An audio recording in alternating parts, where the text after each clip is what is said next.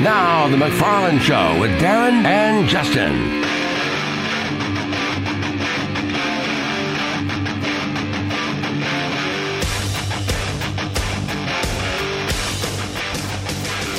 And a good Thursday afternoon to you. And yes, it is time for the McFarland Show on this rainy, icky Thursday. Hope everybody's having a good day.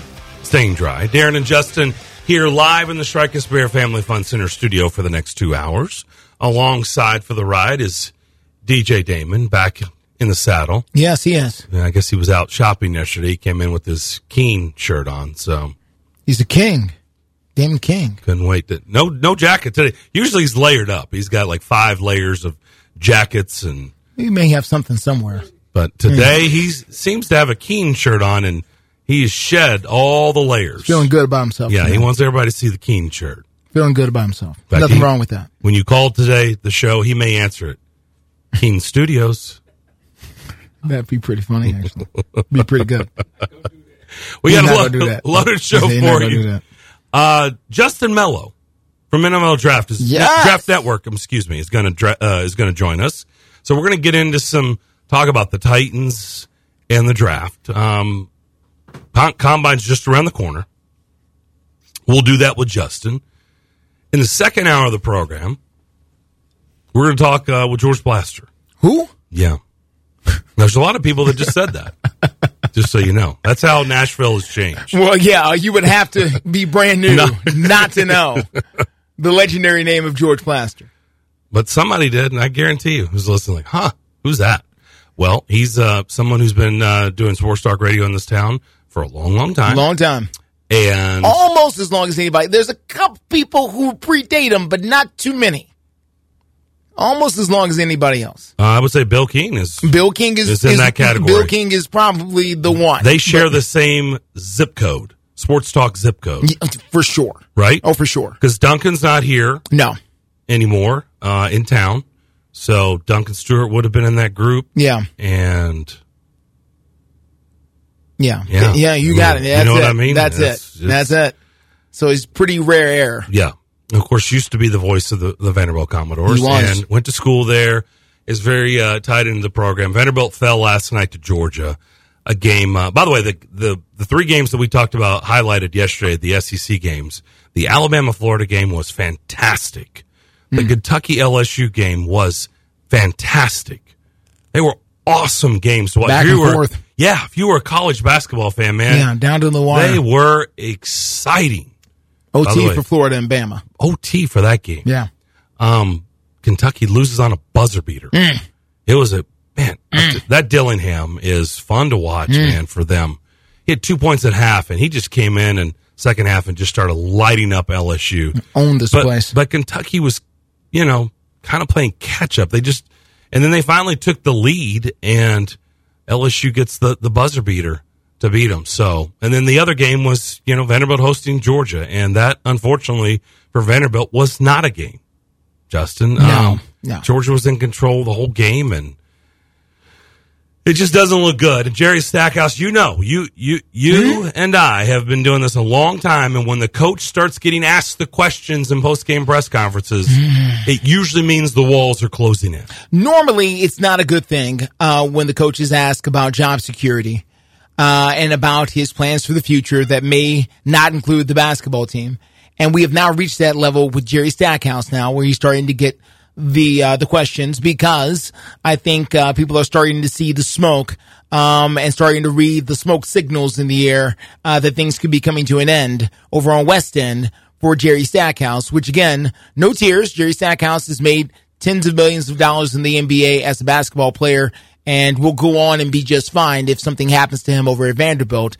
But certainly it's uncomfortable when things like this start to happen and the losing continues down the stretch. Here's a little bit of his presser last night after the loss to Georgia. So we've been doing a lot of good things, trying to trend in the right direction, and I know it's a lot of noise out there, a lot of things, but one thing I can say, no weapons formed against me shall prosper. You know what I'm saying? Because I got faith with the man upstairs that he put me in this position for a reason, and everything that I'm going through right now, with this team and off the court, it's ordained, and it's stuff that's going to make me better, and I really feel about that. I hate that, some of the narrative that keeps coming back, deals with, a tweet or something from, 21. I mean, if I could take it back, I wish I would. But at that point in time, that's how I felt, and that's how I addressed it. But at the same time, there was 12 disciples, right? And there's only one of them was a Judas. There's a lot of people pulling for me, and there's a lot of people pulling for our team. And I just try to think about those people and make sure that I continue to do my job and focus on these guys and helping them get better, and then I'll live with the result from there. I've got one question about that. And listen, there's a lot there. But my question is this. Are there people who are cheering for Jerry Stackhouse to fail? Were there people when he got here that thought, this is bad, no, and I want Jerry Stackhouse to fail? Not in my opinion. So, because I didn't get that sense, but I was like, maybe it was out here. I didn't talk to those people. And I just didn't know, because from that sentence there, it makes it sound like there are people who, were out to get him, essentially. And I think there are people who are unhappy with the results now at this particular juncture, but I'm not sure that was the case from early on, where you had people, out to get you and, were conspiring against you in this basketball program. I never got that sense. I got the sense that everybody wanted Jerry Stackhouse and Vanderbilt basketball, especially in this city, to succeed. Now, are there people who are not fans right now? Yes, but that's largely based on the results on the court, especially this year.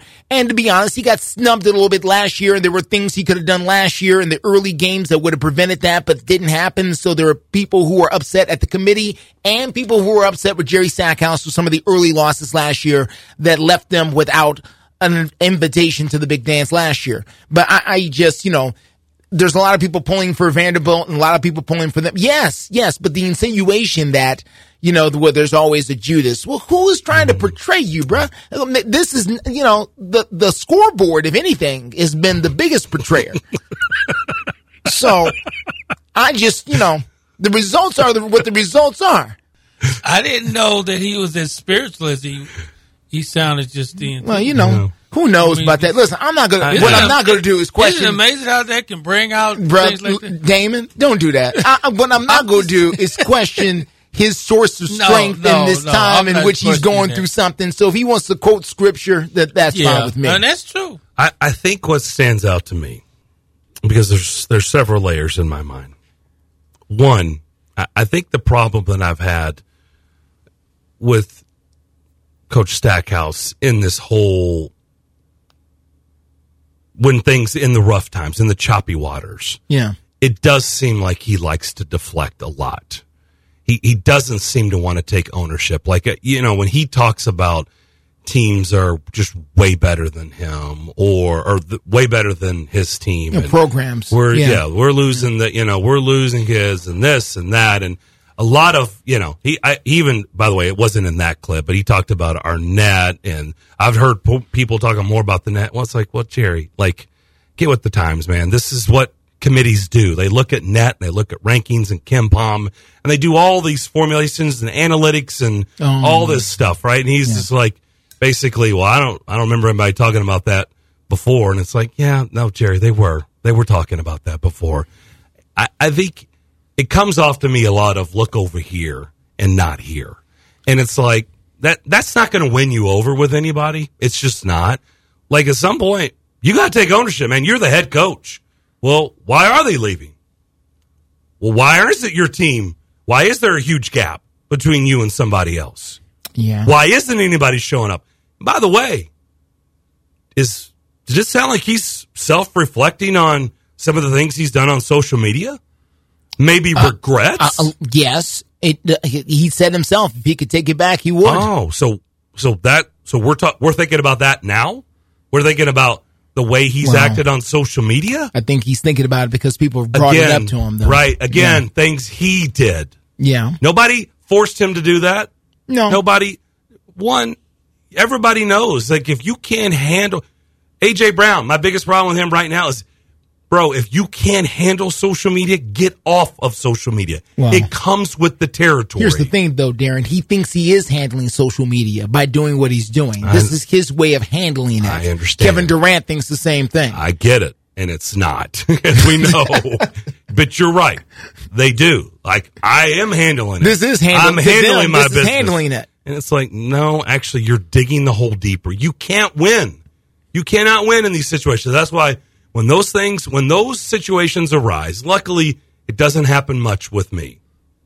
But when it does, I just walk away. I'm like, yeah, no, man, I'm not interested in this because this back and forth has no resolution. It has no solution at all because you have no interest in having a civil conversation, a realistic conversation, or what have you. You're just interested in this and will never get on the same path. So I'm out. Peace out. Good luck to you. Yeah. You know what I mean? I'm not going to keep going back and forth. No, and makes sense. Blocking and all that stuff. I don't block. Like, I ain't getting to that point, man. I'm out. Okay? If we can't have a good conversation, if we can agree to disagree, and it's cool.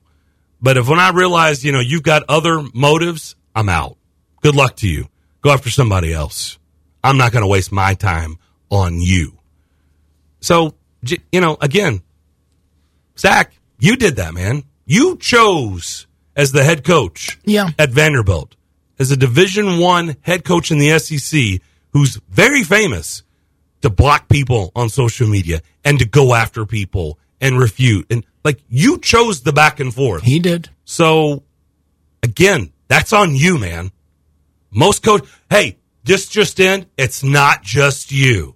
Like, every coach who's having rough times and losing, it all happens if they're on social media. Guess what they have to do? Not pay attention or don't be on social media. That's what social media is. You're not escaping that. There's nothing wrong with being on, especially in his job. There's nothing wrong with being on social media. Well, you have to try to get through these kids, recruit and do all the things. So there's nothing wrong with being on social media. What is wrong is the way that you approach it. Again, unless this is the persona that you want to put forward. Unless this is all part of your marketing or the way you market yourself or the way you're trying to entice people to come play for you. And, some people like that, dog attitude that you can have sometimes with this kind of thing. So if that was part of what you're doing, then, this is it. But again, if not, if you realize that you've made an error and that you should not be, going back and forth with the fans like this, has he stopped in recent months or weeks or years? I don't know. I'm not following him like that on social media where I'm keeping up with whatever Jerry Stackhouse is doing on social media. But to my knowledge, I haven't heard of any dust-ups recently between him and fans. So maybe he's realized this is not the way to deal with this. And if he's realized this is not the way to deal with this, then, he can apologize, which I think is what he's trying to do for it. And then we can move on from there. But, it's one of those situations where it's getting rough and the questions are going to keep coming. And if they continue to fade, it's going to get more and more uncomfortable. And we may hear more and more, scriptures or sources of strength trying to come out from Jerry Stackhouse, who's a proud individual. And again, I cannot emphasize that enough. And we do this sometimes, especially in the NFL, we do this. We forget who these guys are. And, we do it all the time. When Mike Vrabel used to, gristle up at people, well, we forget Mike Vrabel was a NFL linebacker for 13 years. So you have to have a certain mentality when you do that, the way he did that. Jerry Stackhouse was not a scrub. Jerry Stackhouse was a big-time college basketball player at a big-time university. Played 20 years in the NBA. And I know the NBA is not, you can't be in the NBA for 20 years as a nobody. He was a big-time NBA basketball player. So he's going to have a lot of pride. And when you poke him, this is what's going to happen sometime. And it's just part of what has made him successful. And Darren, we've talked about this a number of times. A lot of times what makes people successful is the same thing that can make people look a little silly at times, because you can't take one without the other. You have to take the good with the bad with the competitors sometimes. And Jerry Stackhouse is a competitor. And this may just not be his sport right now, at least not in this role. Good stuff. All right, we'll come back. Justin Mello. Talk a little draft, a little Titans with him.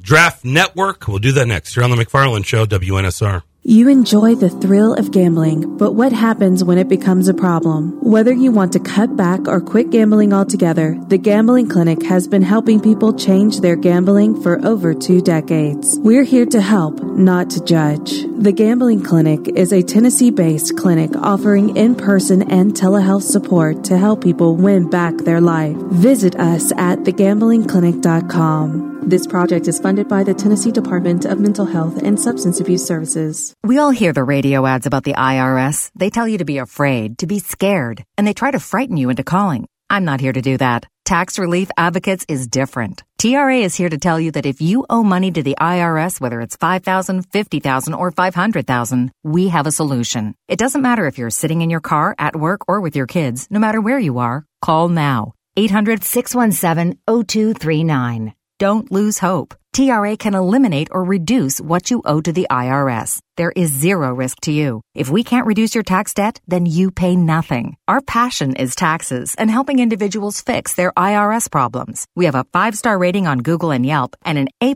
with the Better Business Bureau. You don't need to be afraid of the IRS any longer. End your tax nightmare today by visiting us online at TRA.com or call 800-617-0239. That's 800-617-0239. Tax Relief Advocates. Real solutions for real people. Some days I cover up because of my moderate to severe plaque psoriasis. Now I'm hitting the road with clearer skin thanks to Skyrizi, Risankizumab Riza, a prescription-only 150 milligram injection for adults who are candidates for systemic or phototherapy. With Skyrizi, 3 out of 4 people achieved 90% clearer skin at 4 months. And Skyrizi is just 4 doses a year after 2 starter doses. Don't use if allergic to Skyrizi. Serious allergic reactions and an increased risk of infections or a lower ability to fight them may occur. Before treatment, your doctor should check for infection and tuberculosis. Tell your doctor if you have an infection or symptoms such as fever, sweats, chills, muscle aches, or cough, or if you plan to or recently received a vaccine. Thanks to Skyrizi, there's nothing on my skin, and that means everything. Your doctor today about Skyrizi, the #1 dermatologist prescribed biologic in psoriasis, and visit skyrizi.com or call 1-866-SKYRIZI to learn more. It's just a few cocktails at happy hour. There aren't any cops around. After every game, we always have a few. It's no big deal. It was just a few drinks. I'm good. Hey, I can hold my liquor. I drink and drive all the time.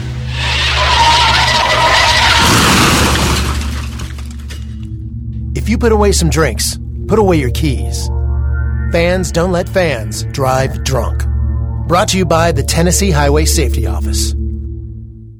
It's a Bill King Show. We created a rule decades ago on the show. Weddings, things of that nature, during the playing portion, do not get consideration. No. Don't do that. Weddings are meant for the spring. They do not get consideration during the playing portion of the season. That's just the way we work it around here. That's the way we play it around here. Weekday mornings beginning at 6 on Sports Radio 560 on 95.9 FM.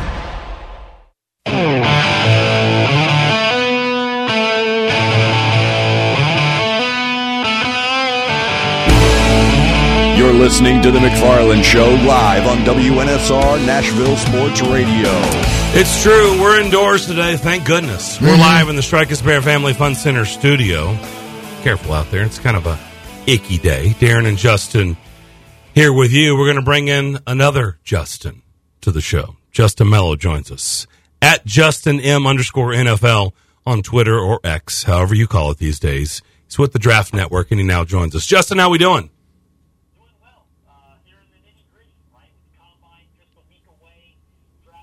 You're closer and closer and really knee-deep in it now.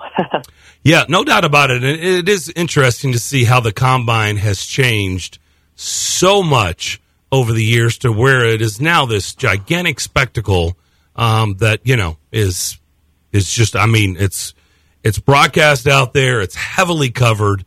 And it's not just kind of like this little private party for the teams and select, you know, few media like it used to be. Now it is a production and fans. And so the everybody's had a lot of theories over the years, and I'll just start with this. I'll be a little bit more on the generic side, and then I'll get more honed in and a little bit more specific.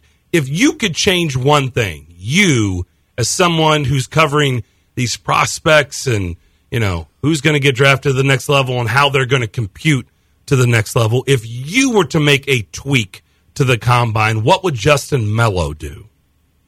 Well, look, I get it from a business perspective. I'm going to talk from an analytical standpoint. Okay. I'm not in it to make money, right, in terms of the combine. And I thought when they moved a lot of the drills to prime time, that ended up making for really long days, right? Guys are running a 40-yard dash at 7 p.m., 8 p.m. I heard from agents, throughout that process that they're still doing team meetings at 11 p.m. You're running past midnight in some situations, and they've been up since 5, 6 in the morning. So I feel like the production value of it's become a bit more of a spectacle than maybe necessary. But hey, money talks, right? It's all about the bottom line at the end of the day, and it's certainly making it the production that they've made it in recent years has certainly helped increase the revenue brought in from the event. I'd like to see them run in pads because that's realistic. What about, what say you? The underwear Olympics, right? Yes, right. We've come to know that term over the years, which it's true. You're just doing stuff you're never going to do at the next level. So why not try to at least make it a little bit more realistic?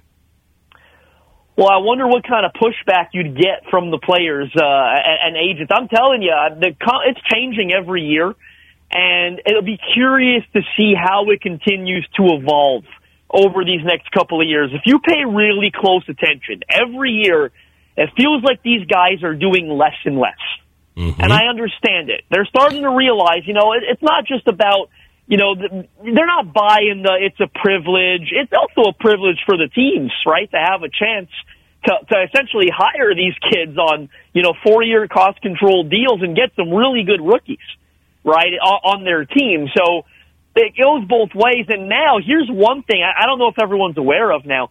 The Big 12 is hosting a pro day this year. Mm-hmm. That's, I believe, the first of its kind. The conference? Where you are correct. Oh, wow. You are getting a conference pro day this year.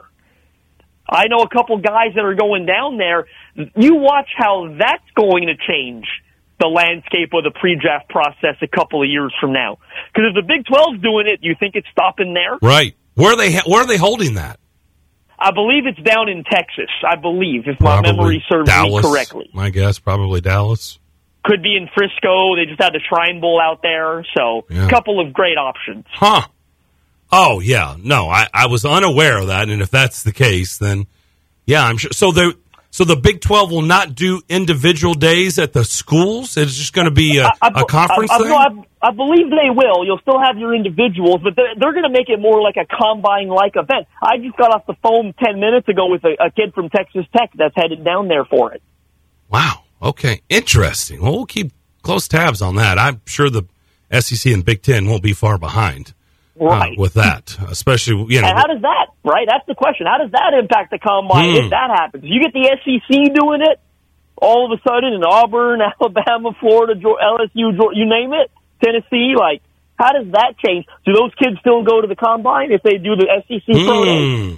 Right? That's the question you start getting into. Right. So if you're going to have your school is still going to do an individual day, and now your conference is going to do a big to-do of it, you're bringing up an interesting dilemma that a lot of these guys, they may just be talking to their agent and their friends and family, whatever, and say, look, I'm not doing all the above. Something's got to go away. And if something's going to go away, let's be honest, right? What are you familiar with? Your school and your conference or Indianapolis?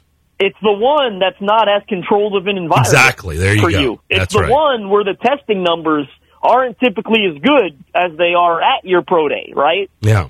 Or a conference, or we'll see what the conference controlled events are like, but you certainly have to assume that this Big 12 one is going to be more favorable, right, of an environment to you, a more natural environment to you than the combine.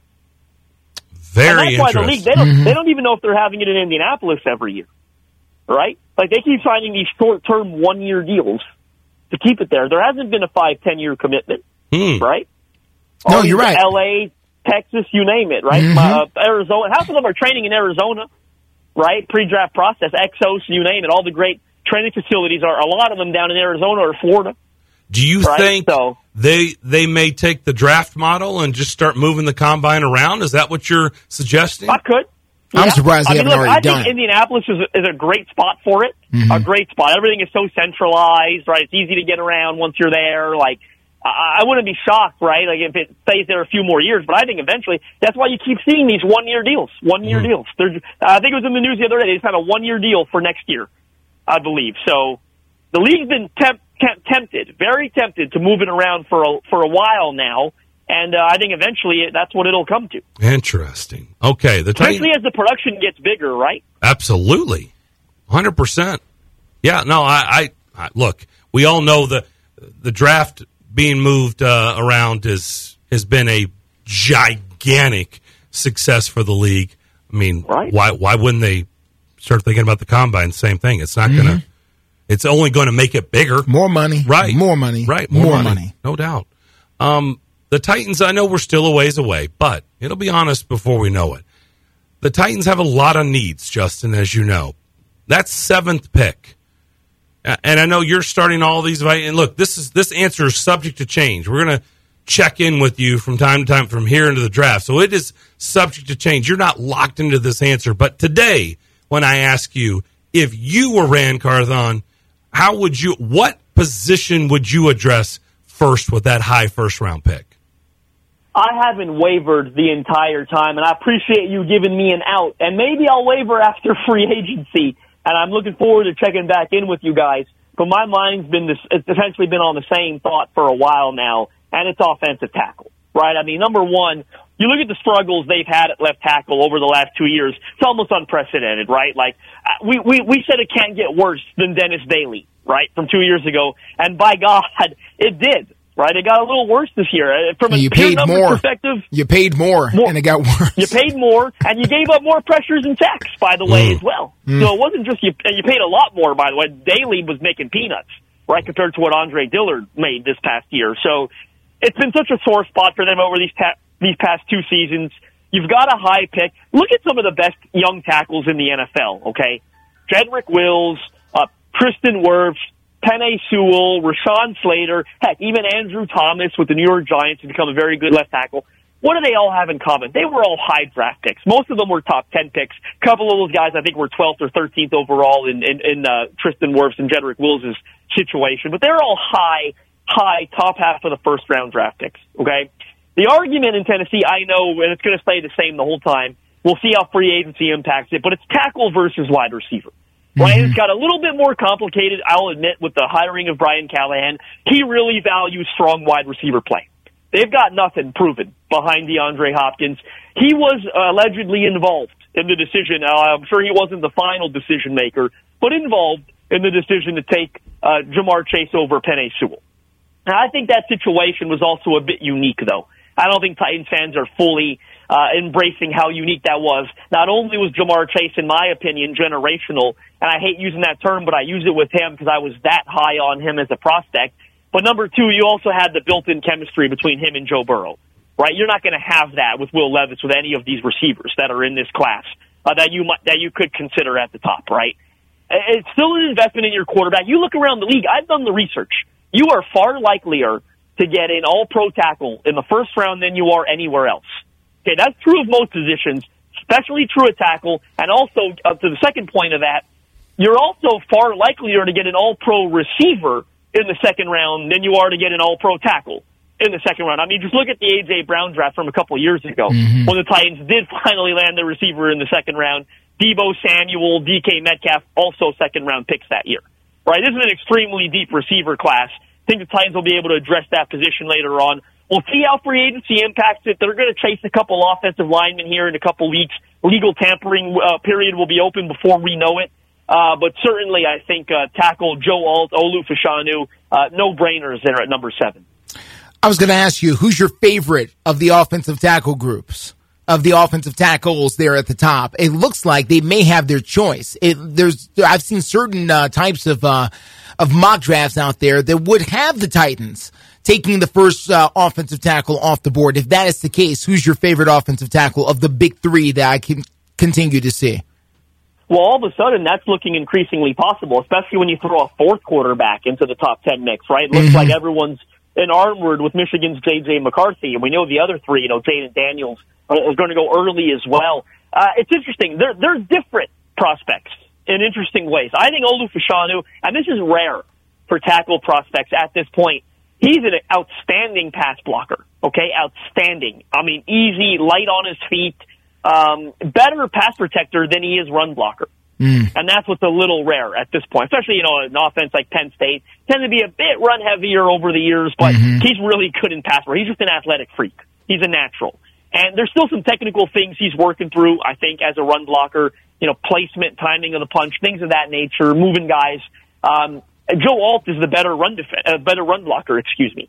And I think Joe Alt's very good in pass protection. Don't get me wrong. He's very good, but he's a better run blocker than Olu Fashanu, and he's a better run blocker than he is pass protector. So they're kind of opposites. Okay, again, they do have some similarities. I think they're both good athletes. I think Fashanu's a rare athlete.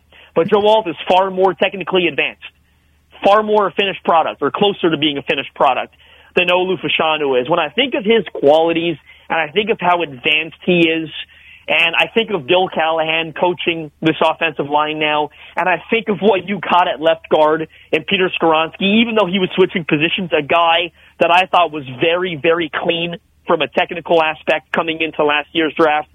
I see Joe Alt as the better overall fit when I think of all those things. I know they're going to change the offense. They're going to be pass happier, as they should be. But I think of having a reliable left side, a dominant left side that can help you in the run game specifically. Remember the old run left hat Mike Vrabel used to wear? Yeah. I think if you draft Joe Alt, even with Brian Callahan as your head coach, there's a chance it could make a comeback. So let me get your opinion on this. Fashanu is listed, and this is from CBS Sports, draft, just their lineup here. Fashanu is listed as 6'6", 317. Joe Alt is listed as 6'7", 322. J.C. Latham from Alabama, 6'6", 360. 360. Okay? So I'm not blind. I see it here. What is the difference here? And I know the difference is 40 pounds and 45 pounds here. But for J.C. Latham to be at 360, is he overweight, undervalued? Like, are we just not seeing the big picture? I mean, 45 pounds is nothing to sneeze at.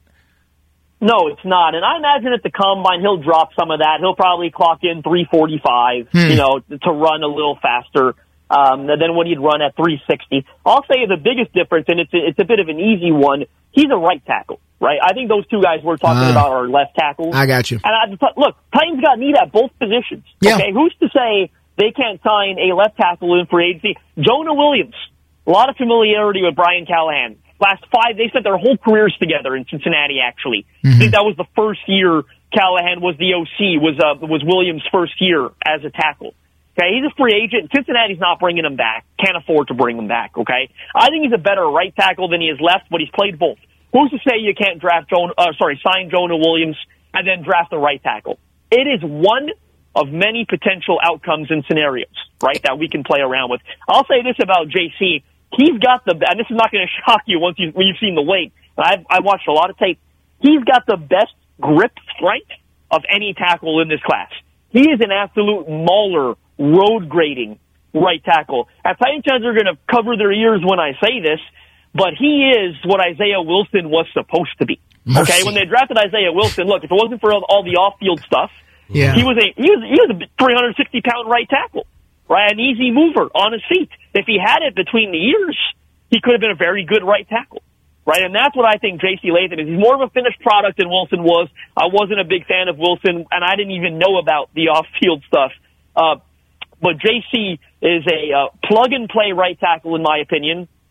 It's almost as valuable as left tackles are nowadays. Yeah. Not a whole lot of difference. Defenses are smarter than they used to be. The left tackle's still the blind side, but guess what? You got a weakness at right tackle. You know where TJ Watt is lining up. You know where Myles Garrett's lining up. They no longer only line up over left tackles, right? The way they used to 15, 20 years ago. Yeah. So you need to have a good right tackle, too.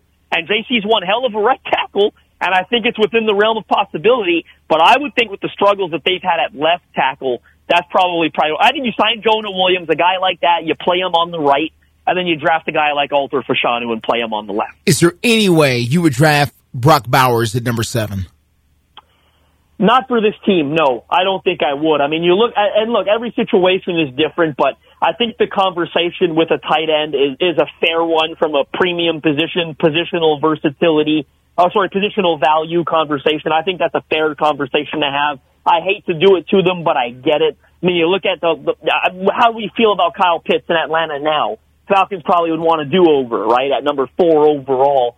I love Brock Bowers, game changer, elite athlete, nothing bad to say about the player or the skill set.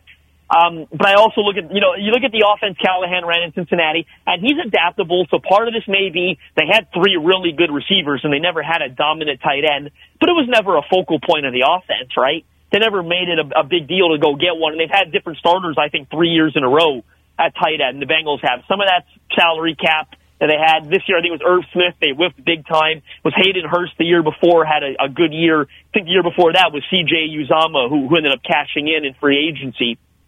But I look at the way they've used tight ends in Cincinnati. I don't think there's a big role for it here. And I think an underrated part of this conversation, and Rand Carthon was the GM last year, so we can talk about it. Do you, 2 top 11 picks, okay, in back-to-back years? You really want to come out of that with a guard and a tight end? Perhaps 2 of the most non-premium positions you put on a football field. In all honesty, this team needs young talent at premium positions. They've got almost none of it right now, right? At premium position. They don't have one at receiver. They don't have one at corner. They don't really have a young one per se at edge.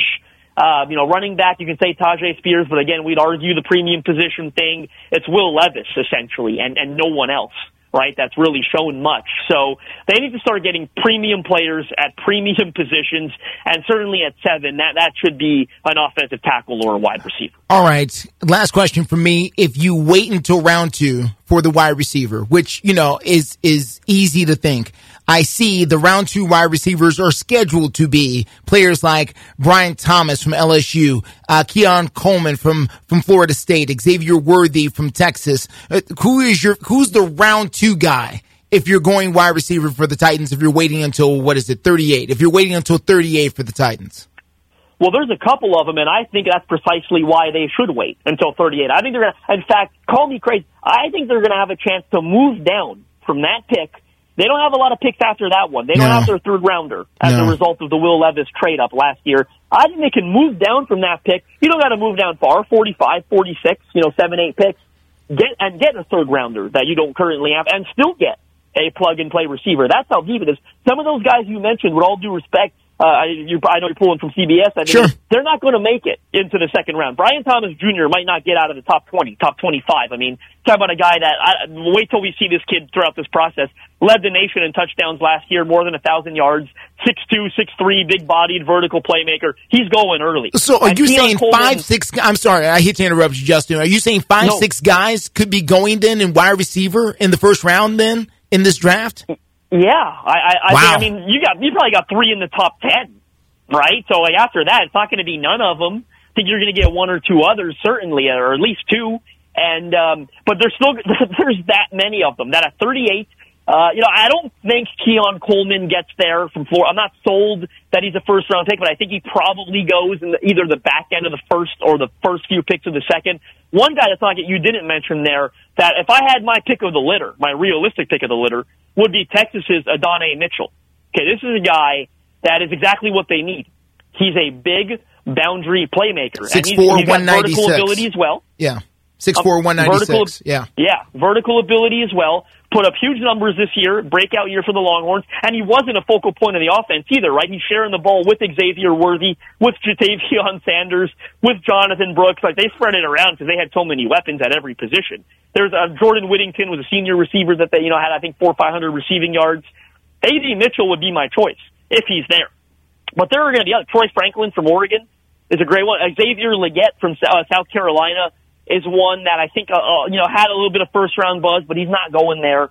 Certainly doesn't look like he's getting in there. So Xavier Worthy, who you did mention, that's a guy, that would typically scare me a little in most draft years because there's been a couple of drop issues. He's not the biggest guy, he's a smaller guy. But then I think about Perry. He's probably the fastest receiver in this class, pure natural speed. Probably the biggest vertical playmaking threat in this class, okay? When I think of pairing that with Will Levis's affinity for the deep ball, and I think of pairing that as a complement to what DeAndre Hopkins does for you underneath. I know Hopkins won a couple times for them vertically, but he does most of his damage underneath, especially with his advancing age now at this point. He's better within that, 8 to 15-yard range. Well, Xavier Worthy can take the top off 25, 30 yards down the field, easy, right, or more. So I think there's going to be a ton of receivers available to the Titans at 38 overall, or even if through a trade-down scenario that can help them right away. Fascinating stuff, Justin. I wish we had more time, but you know what? We'll do it again. This was really good. Great stuff, sir. Yeah, appreciate the visit. Making me rethink the whole thing. Thank you. We can't get enough of this talk. So thanks for doing this, and we'll talk soon. Pleasure's all mine. You know where to find me, guys. We can do some free agency stuff as well if you need. I'm no one-trick pony. We'll talk free agency when the time comes. We're on the radio. We have our hands raised. Yes, we're in. Thank you, Justin. Justin Mello, at JustinM_NFL. On X or Twitter, whatever the heck you call it, the Draft Network. Really, really good stuff there. We're wide open the rest of the hour if you want to get involved. 615-844-5600. 615-844-5600 is the phone line and the text line. More of the McFarland Show next here on WNSR. Looking for something to take your mind off this traffic? How about a true story of instant success? Did you hear about the two friends who went grocery shopping in Ashland City and picked up everything on their list plus $75,000? Or the one where a truck driver made a last-minute stop off Interstate 40 and drove off with a cool $1 million? All their lives changed in an instant, and yours could too. So stop by your local retailer for your chance with instant games from the Tennessee Lottery. Game-changing, life-changing fun. Please play responsibly. A friend of mine just bought a new house for the first time. A new house. I mean, my wife and I'd love to own a house. So I asked him how he did it. And he smiled and he said he went to the knowledge tree. He had this happy look on his face. So I told him to tell me more. And he said, John, the lack of knowledge will keep you poor. Then he handed me a brochure. It was from Knowledge Tree Mortgage. Now I understood. And after one phone call, I understood even more. Knowledge Tree Mortgage specializes in first-time home buyers. Folks like me who get the runaround from banks, and he got us pre-qualified. Knowledge Tree Mortgage got us our mortgage. And tomorrow, my wife and I are going to become first-time home buyers. Here's the number, 859-9599. 859-9599. Money doesn't grow on trees. Knowledge does. Knowledge Tree Mortgage. 859-9599. 859-9599. Wesley Financial Group is not a law firm. This story is called The Ugly Truth About Timeshare. If you think you've done your family a favor by buying a timeshare, you need my help. Hello, I'm Chuck McDowell, CEO and founder of Wesley Financial Group. 10 years ago, I started helping folks cancel their timeshare. And in the process, started what's now called the timeshare cancellation industry. Timeshare is the only thing that you can buy that you can't tell me how much it's going to cost or when it's going to end. When you buy a timeshare, you give them a blank check to fill out any amount they want for annual maintenance and assessment fees. The crazy thing is, this never ends. Even when you die, your family's now going to be stuck with this burden. Stop the insanity today. Call my office now. If we take you as a client, I guarantee we'll cancel your timeshare or you'll pay nothing. Call for your free information kit. 800-462-3333. That's 800-462-3333. 800-462-3333. It's the McFarland Show with Darren McFarland and Fox 17's Justin McFarland. Maybe it's a overreaction on Monday, but I'm going to, moving forward, for me, pump the brakes a little bit on Kyle Shanahan. He's got to do it to be included as he's one of the best coaches in the NFL. Now, right now, I would say Andy Reid is one of the best coaches in the NFL, and he's one of the best coaches of all time. The McFarland Show with Darren and Justin on Nashville Sports Radio WN. Five-state forecast. Your exclusive National Sports Radio WNSR Skyscan forecast. Today we'll have mostly cloudy skies. Showers become likely, maybe a thunderstorm, the high 68 degrees. Cloud showers and a thunderstorm tonight, clearing toward daybreak, low 44. Sunny Friday, high 60. Utilizing the resources of the Little Bug Network on National Sports Radio, I'm WNSR's meteorologist, Jim Rinaldi. Sports Radio, WNSR.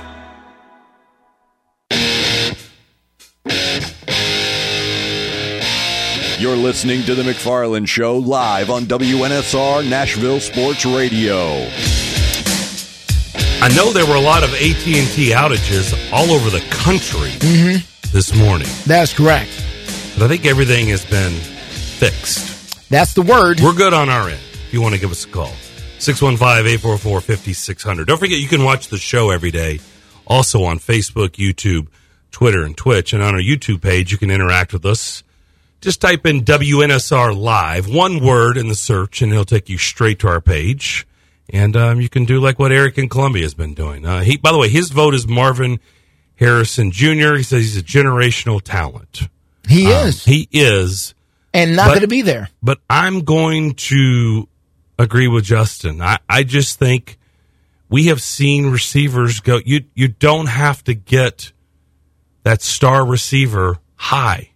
And I know we can state those examples, but we can also state for every one of those examples guys that are really, really good that were taken second round and further down. Amon St. Brown for Detroit was taken in, the fourth round? Yeah, fourth round. Fourth round. Yeah. And by the way, there's those stories all over the league. There are. The arguably best receiver in the history of this franchise was a fifth round. What was he? He's fourth round. Fourth round guy. Derek Mason was fourth round. From a school not known for throwing the ball a whole lot at that. And came in here and lit this place on fire for several years and is a borderline Hall of Famer and was drafted in the fourth round. So we talked about the kid for the Rams, the rookie of the year. He's a fifth round pick. Puka Nacua. Yeah. He was absolutely fantastic this past year with 1,400 yards receiving or whatever it was. He was absolutely wonderful. And you don't have to go that high, especially in this draft and with as big of a need. This team cannot go another year trying to figure out what they're doing at tackle. They've got to get it solved. I agree. They got to get it solved. You got to lock down the next Brad Hopkins, the next Michael Roos. Yeah. The next Taylor Lewan. You got to find him. And they needed more, honestly, they needed probably 2 or 3 more years out of Lewan. But his body kept breaking down. They did. He made his money, and so he just said, the heck with it. But you need those types. That they need one of those guys where you're just going to plug and play for a decade. Yeah. And he's going to be your stopgap. He is going to be your protector on the left side. And it sounds like between the kid from Penn State and the kid from Notre Dame, one of those guys, you would think is the plug-and-play guy. You're Joe Thomas. You're a guy that you're going to plug in who I know. But the guy you're going to draft, start him, and just let it ride for the next 10 years. Or Tunsil. Yeah, the guy you're going to draft, sit him there, and let him be him for the next 10 years. You're going to give him the rookie deal, then you're going to give him a second-year deal, or, then you're going to give him probably a third-year deal and hope that he lasts as long as you need him to. That's what you hope. The guy that was in Philadelphia forever at left tackle. Like that. I mean, definitely got more than a decade out of him. The Peters. Yes. Yeah. Jason Peters. Is that right? Jason Peters? I'm drawing a blank. I can see the Peters. I think it is Jason Peters. I think it's Jason Peters. As a matter of fact, he played forever. Teams were still trying to sign him. I know. To play spot duty. Pushing 40? 41. Yeah. And, I know the Bears and the Cowboys, I think, were trying to sign him just for spot duty. Deebo Samuel was a second-round pick. Do you remember where he went to school? No. South Carolina. And by the way, this is the reason I'm bringing it up. Yeah. How many good receivers have come out of... Do we ever call South Carolina wide receiver U? No, we don't. Should. We don't. Well, we don't call them wide receiver U because we don't call them quarterback U. So they're low profile. That's part of the issue with them. I mean, they've had some good receivers. Yes, they have. No, they've been a very productive program, but it's, because they're second banana over there in the SEC, what used to be the SEC East, they don't get a lot of shine. Instead, it goes to Georgia and Florida and teams like that. They're the legacy players or programs. Yeah, I do. I do agree, though. I think to get that premium, if you are truly, and you should, and he's there, you have a second. He's going into a second year. Quarterback Will Levis. Mm-hmm. You need the future at that left side. And look, if Skoronski can get better at left guard, right, and keep progressing, if you can lock down that left side for a long time with Skoronski and the left tackle of the future, what a luxury that would be. That would be. Now you can really start building the team because your foundation is more solid. That's right. All right, we'll take our final break, come back, and wrap up the first hour of the McFarland Show next. When was the last time you did something fun with family, friends, coworkers, and clients? What if I told you about a place under one roof that offers affordable entertainment for all ages? That's what you'll find at Strike and Spare Family Fun Centers in Donaldson, Hermitage, Tusculum, Hendersonville, and Murfreesboro with bowling, games, food, drink, and entertainment for all ages. Enjoy an enhanced experience in Hendersonville or Murfreesboro where they feature additional fun with bumper cars, laser tag, roller skating, and more. All locations are open 7 days a week, including holidays. Visit online at strikeandspare.com. Strike and Spare, where fun is bowling. Your brain is an amazing thing, but as you get older, it naturally begins to change, causing a lack of sharpness or even trouble with recall. Thankfully, the breakthrough in Prevagen helps your brain and actually improves memory. The secret is an ingredient originally discovered in jellyfish.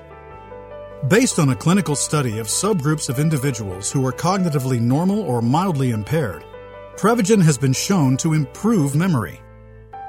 A Pharmacy Times National Survey of Pharmacists rated Prevagen the #1 pharmacist-recommended memory support brand for the 5th year in a row. You can find it in the vitamin aisle in stores everywhere without a prescription. Help your memory. Try Prevagen today.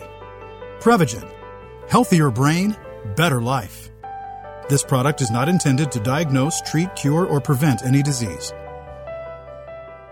Gas, groceries, utilities, you name it, the price of everything is going up, and if you're stuck in a bad timeshare with rising maintenance fees, the financial burden can be crushing. It is time to get your finances in order and get the real facts about that timeshare that you are stuck in and your options to get rid of it. Chuck McDowell, founder of Wesley Financial Group, has been helping families out of horrible timeshares for over 10 years and has put together a complete timeshare exit information kit that he will send you absolutely free. To date, over 30,000 families have trusted Wesley Financial Group to help them out of financial hardship by getting them out of bad timeshares. Get the facts about how the timeshare industry works and your options for cancellation. Simply call Wesley now for your free timeshare exit kit and see how you can become timeshare free. Call 800-462-3333. That's 800-462-3333. Once again, 800-462-3333. Buyandtow.com. Get cash for junk cars. Do you have a vehicle that's become a problem? You can get cash in your hand today and your vehicle hauled away. They'll buy your vehicle no matter the condition, in your driveway, at your mechanic shop, or even on the side of the road. You can call them at 615-480-6473 or visit buyandtow.com. Get cash in your hand today and your vehicle hauled away. 615-480-6473. Buyandtow.com. That's buyandtow.com. Are you ready for some March Madness? Then don't miss out on any of the action at the High Valley Conference Basketball Championship presented by United Fidelity as the return to the Ford Center downtown Evansville for March 6th through the 9th as the first entries into the men's and women's NCAA basketball tournaments are crowned. All session tickets and single game tickets are now on sale through each OVC school's ticket office, Ticketmaster, and the Ford Center box office. Visit OVCsports.com/Evansville for more details and be there to OVC it in person. Honest opinions, genuine conversations. The McFarland Show.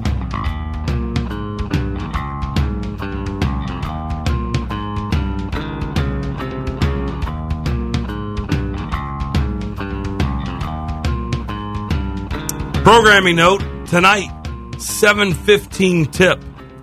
I'm guessing coverage starts at 7:00. Yeah, be my guess. That's my guess as well. TSU hosting Eastern Illinois right here on WNSR. So TSU at home tonight against Eastern Illinois. Fun stuff. Interesting year for the Tigers. We're starting to get close, starting to get towards the tournament here. Teams got to start getting themselves together. If not, the season's going to be over real fast. This tournament gets here. Yeah, we talked to Steve Lehman yesterday. Remember, he was in Iowa. Belmont fell to Drake last night. Oh, they fell to Drake. I didn't see that. Okay. Yeah. They fell to Drake. Mm-hmm. Oh, lost by double digits. Okay. Yeah, some work to do there with that. Well, Missouri Valley's tough. It's a tough league. It's a different world than where you come from. Was that the singer Drake? No, it was not the singer Drake. No. Okay. No, different Drake. He got a new album out. I just wondered if that's who they played. No, this Drake is in Des Moines, Iowa. That's the singer Drake is not in Des Moines. He's not in Des Moines, Iowa. If you want to, but yeah, why don't you buzz yourself? The singer Drake is not in Des Moines. I know you missed it yesterday. We did. We did not have the buzzer yesterday. I can't say that I missed it. I think we were all right. No, it was fun. It was fun on Tuesday. There's time and place for it. Time and place for it. We're going to come back. A familiar voice in this town. Mm-hmm. Plasmo. You do it better than I can. Hold on a second, guys. Listen here, McFarlands. We're going to talk to him about Vanderbilt basketball and the state of the program right now. Jerry Stackhouse is starting to get asked the question and now starting to address it in post-game press conferences, which that's never a good sign. We'll come back. We'll kick things off with Plasmo. For the second hour of the McFarland Show, that's next here on WNSR.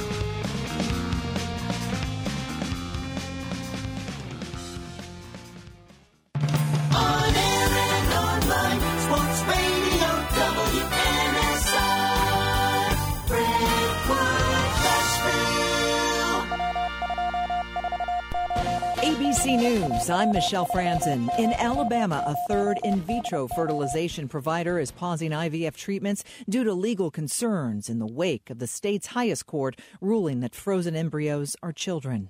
The judge in the civil fraud trial against Donald Trump's family businesses has rejected a request to delay payment of the fine. Having already ruled that Trump committed fraud and having ordered him to pay $355 million plus interest, Judge Arthur Engoron now flatly rejects Trump's request for a delay of that judgment. In an email he sent late this morning, Engoron told Trump's lawyers they have failed to explain, much less justify, any basis for a stay. It would mean Trump has just 30 days to pay the fine in cash or to post a bond for the full amount plus interest in order to appeal the ruling. ABC's Stephen Portnoy. The FBI is now investigating today's nationwide cell service outage for thousands of AT&T customers. It's working to restore service. Officials don't know what caused the outage. This is ABC News.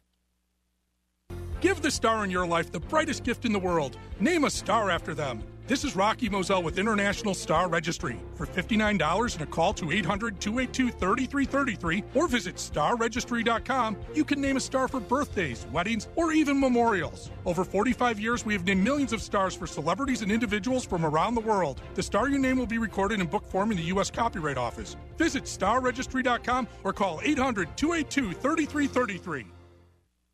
Offer not valid in all states or where prohibited by law. Loans are subject to lender approval. See website for details. Honey, the credit card bill came, and we're maxed out. Maxed out cards, rent is due. We just need some extra cash to help us get by. Maybe we should go to 27cash.com. With our bad credit? 27cash.com is one of the largest personal loan networks. They can help people with any type of credit get up to $5,000, and cash can hit our bank account as soon as tomorrow. When you need extra cash, go to 27cash.com. That's 27cash.com. 27cash.com. WNSR, Nashville Sports Radio.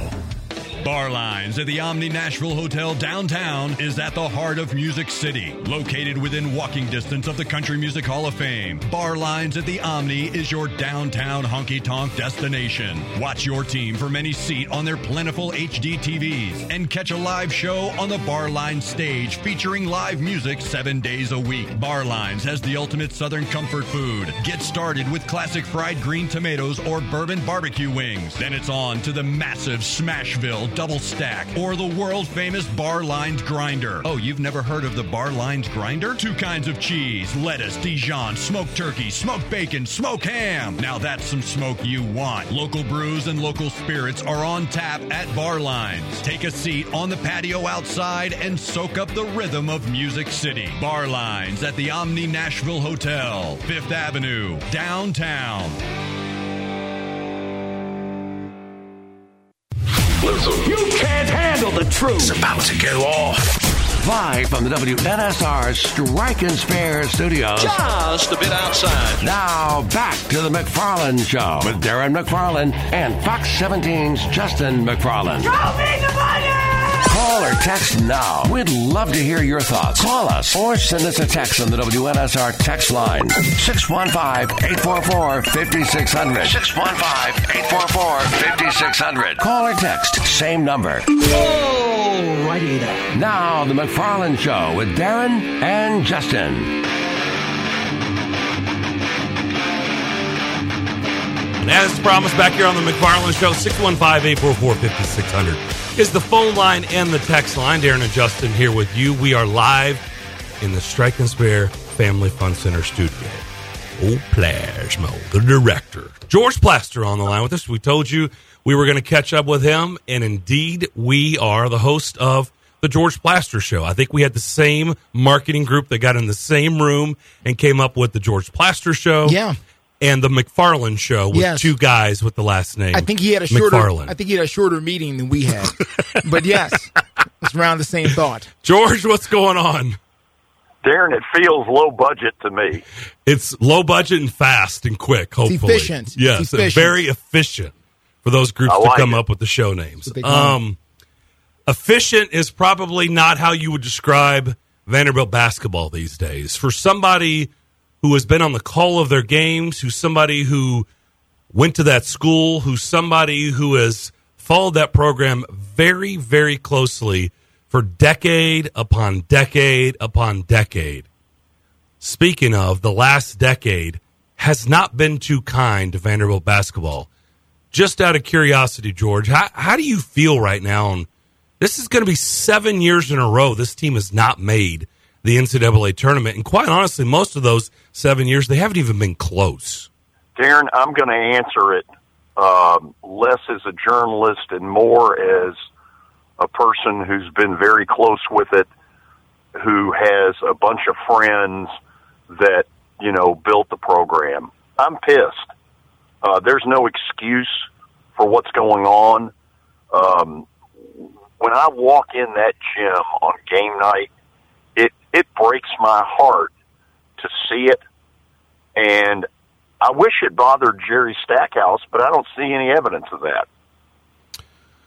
Well, this is another topic that we have discussed over the years. It's a dicey one. It's a tough one, and you kind of have to massage it, and unless you truly know, you are getting it from inside the walls, and you really know, it's a hard one, I understand, but Vince Ferrara came on Monday's show, and Vince.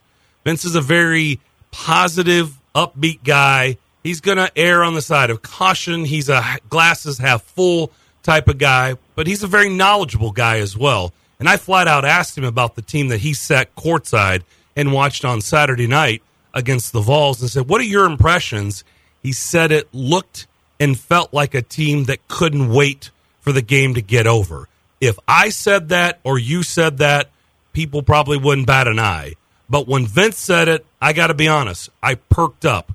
And then they played a home game last night against Georgia, and again, the same feeling came up of, do they just want this season to be over?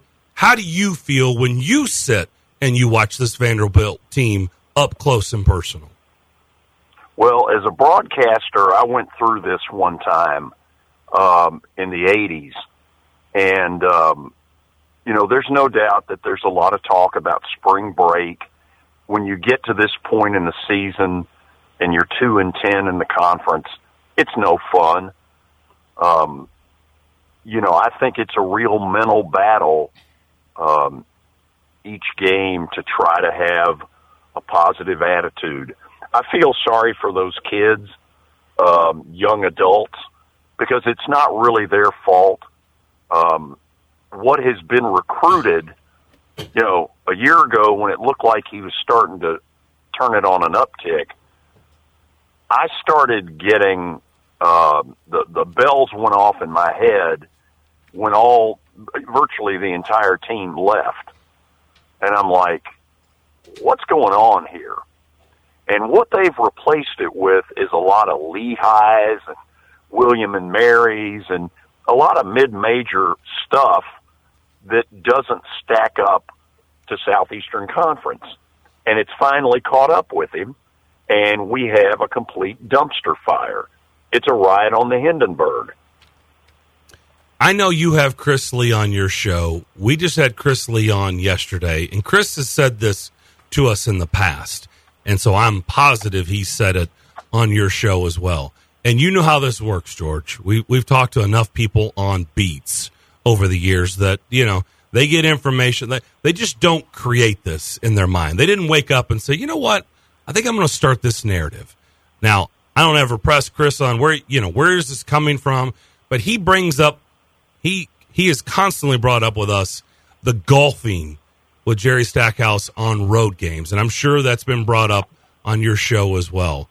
I guess, and Chris is kind of and Chris has done a good job. You know, he does a good job of covering Vanderbilt athletics. He's been doing it a long time, kind of massaging, you know, basically, or I guess questioning kind of the work ethic or what it takes, especially in today's game, to keep the ship afloat and keep the ship where it needs to be year in and year out.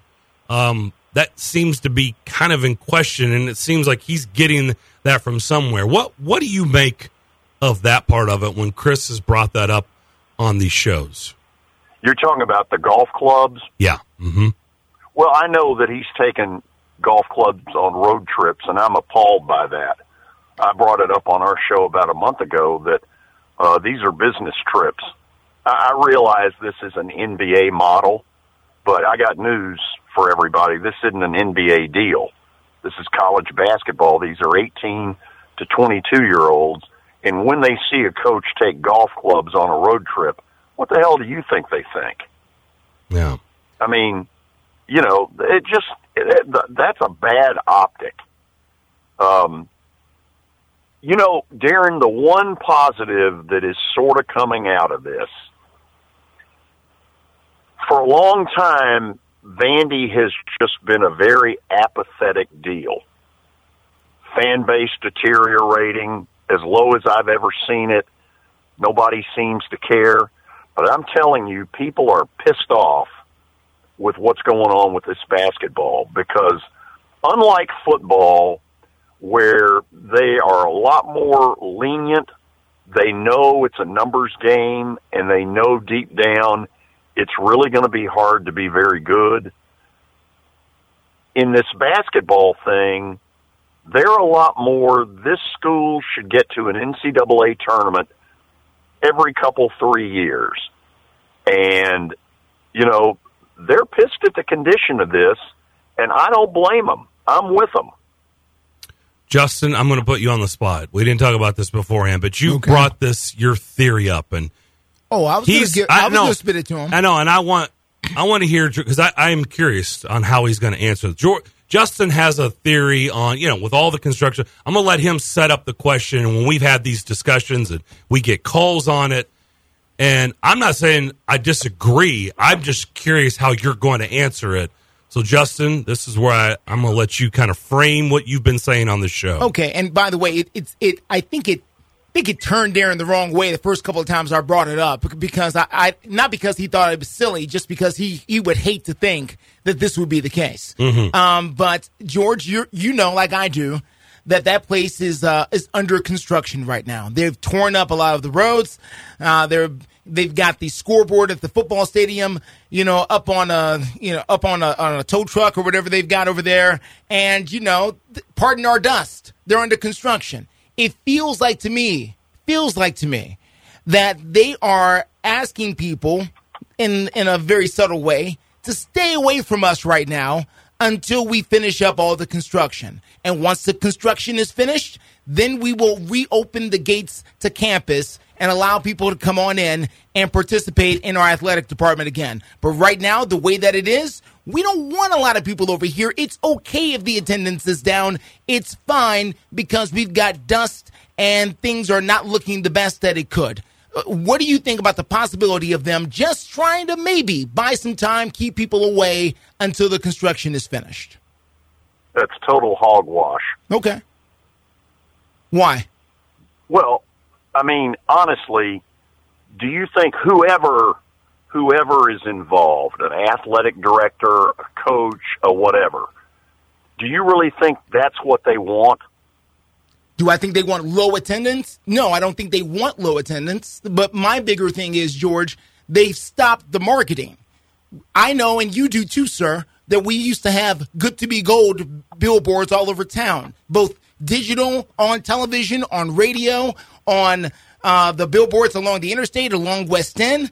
322 Gold is tattooed into my brain. I've been here since 1991, sir, and I know you've been here much longer, but I understand there's been a lot of, marketing put towards Vanderbilt athletics over the years. Vandy boys have had all kinds of campaigns. The Anchor Down, Memorial Magic, come be a part of it.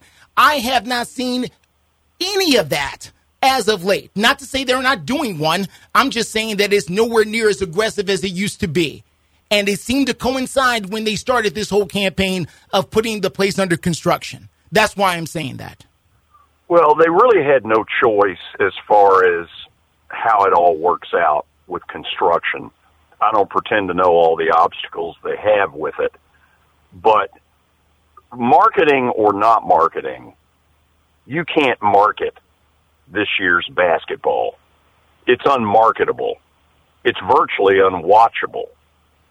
The reason people aren't going is not because of problems in getting there. There's no reason to. They suck.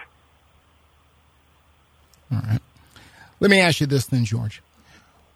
Who's next then? They've tried a lot of different things over there. You've tried the NBA model here with the NBA coach, a coach with some name recognition. Everybody knew who Jerry Stackhouse was the minute he stepped on campus. And that hasn't worked out. Do you go the assistant route where you go find, my idea is go find an assistant at another academic school that does well, an assistant at Duke, an assistant somewhere else that has an academic background that does what Vanderbilt wants to do, at least we think they want to do, and bring them along and make them the head coach. Other people say, no, you need to go find a smaller school guy, somebody who's got head coach experience at a smaller school and is ready to come up to the next level. What would you like to see as far as what's next for Vanderbilt basketball? I don't know that there's necessarily a recipe.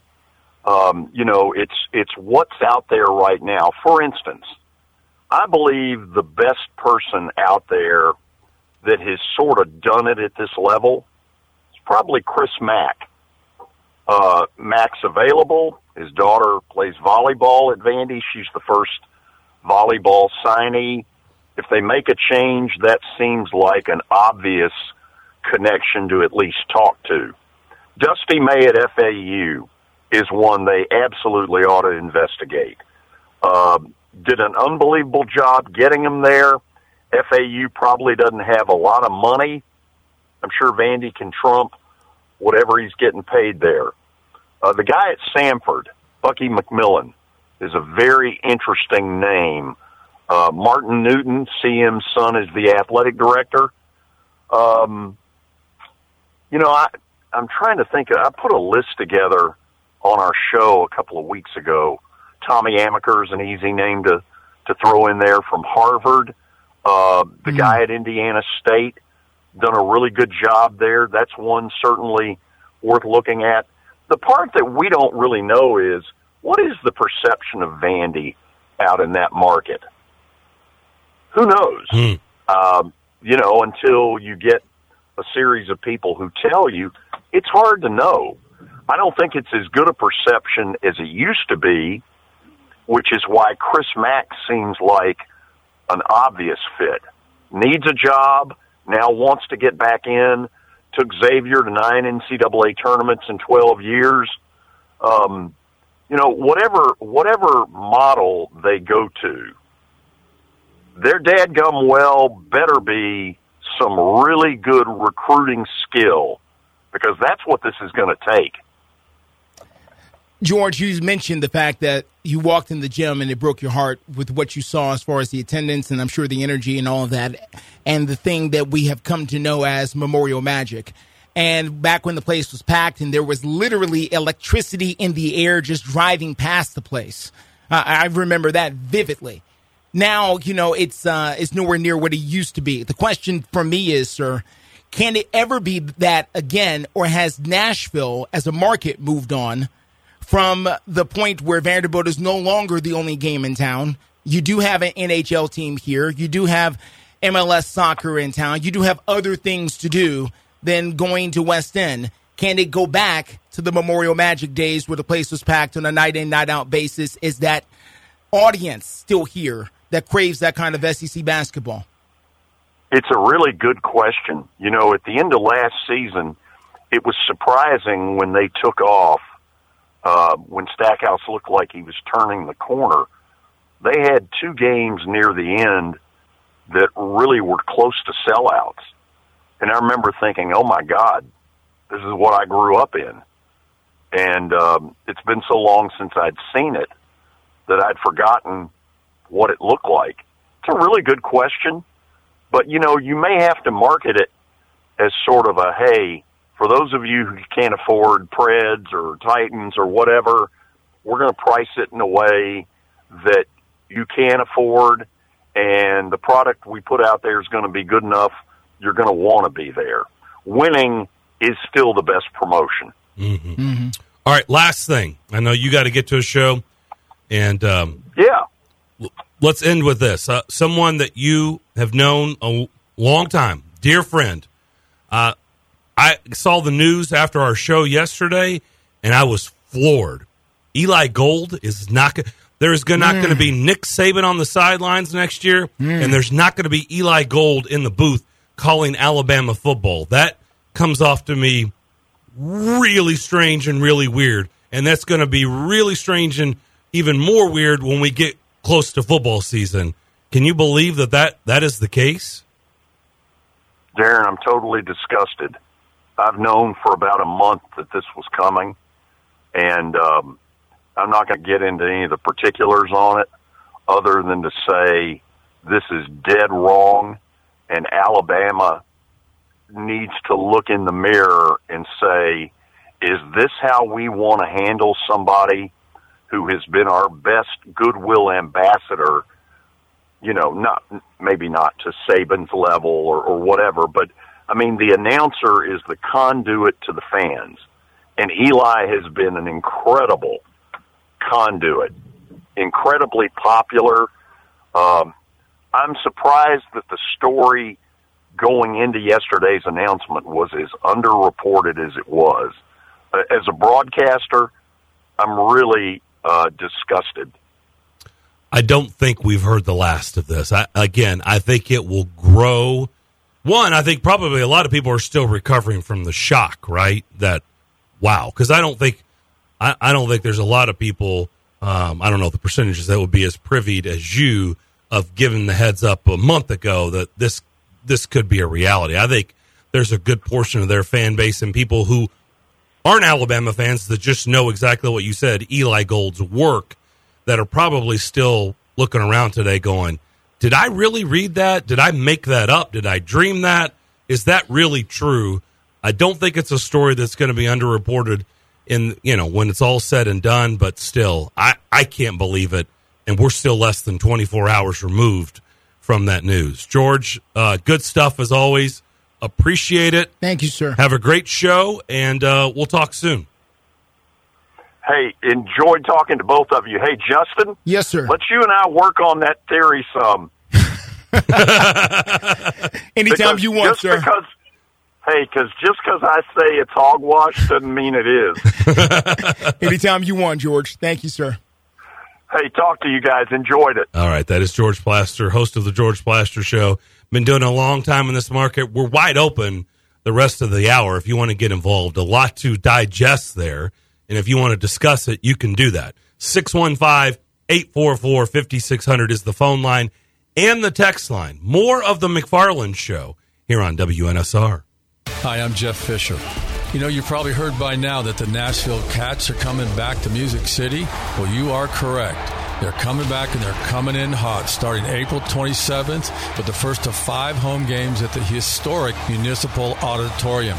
There will be an additional game at F&M Bank Arena in mid-May up in Clarksville, and that will be honoring our military. Single-game tickets as well as season tickets are on sale now. For more information, come visit thenashvillecats.com. Cashback is not available on gas in New Jersey and Wisconsin. Susan, it's so great to finally be able to get together again. Oh, it sure is. And I really appreciate you picking up the bill. I'm happy to. I've got the extra cash. Since we've all been driving so much more again, I've been using Upside, the free app that pays you cash back for every gallon of gas you buy. Wait a minute. Are you saying you actually get paid cash when you buy gas with the Upside app? Yes, I get real cash back just for buying the gas I was going to buy anyway. But is it a hassle to use? No, it's super fast and easy, and I can cash out whenever I want. That's a total no-brainer. I'm downloading the free Upside app now. Download the free Upside app now to earn real cash back every time you buy gas. Use promo code LIFT for an extra 25 cents a gallon bonus on your first tank. That's promo code LIFT. You can cash out anytime right to your bank account, to PayPal, or an e-gift card for Amazon and other brands. Just download the free Upside app and use promo code LIFT for a 25 cents a gallon bonus on your first tank. That's code LIFT. It seems like everywhere you look right now, someone is sick. This year, prepare your family for airborne invaders like bacteria, pollen, and yes, germs with Navage Nasal Care. Navage flushes ultra-pure, refreshing saline in one nostril, around the back of the nose, and out of the other nostril. Navage sucks out viruses, dust, and other airborne particles, all the stuff that gets trapped in your nose making you miserable. Don't get caught empty-handed this winter. Get Navage, the drug-free solution that helps you breathe easier, sleep better, and feel healthier. Even better, Navage is HSA, FSA eligible, so Navage is a great way to spend those funds before they expire. Don't wait a minute longer. Buy Navage today and you'll breathe easier knowing you're putting your funds to good use. Navage is available online at Navage.com or Walmart, Walgreens, CVS, and Rite Aid. Navage, Navage. Clean nose, healthy life. With 13 locations nationally, including Smyrna, Star Leasing Company is a semi-trailer one-stop shop and the perfect place to build a career as a semi-trailer mechanic. Seeking candidates with all levels of experience, Star Leasing Company has a semi-trailer technician trainee program with sign-on and quarterly bonuses and other opportunities such as $1,000 for having a yearly physical. Package also includes 401k with company match, health, dental, and vision insurance, competitive pay with weekly paychecks, and paid holidays and time off. Star Leasing Company, not your typical semi-trailer leasing company. It's starleasing.com to learn more. Hey, it's John Burton from News Channel 5. And it's Patton Cook from Nashville Sports Radio. We are excited for our new show, JB and the General, every Monday through Friday right here on WNSR Nashville Sports Radio. Talking all things Titans, Nashville SC, Preds, anything you want, we can talk. And we don't mind going off the beaten path once in a while as well. Again, that's every Monday through Friday, 9 to 11, right here on WNSR.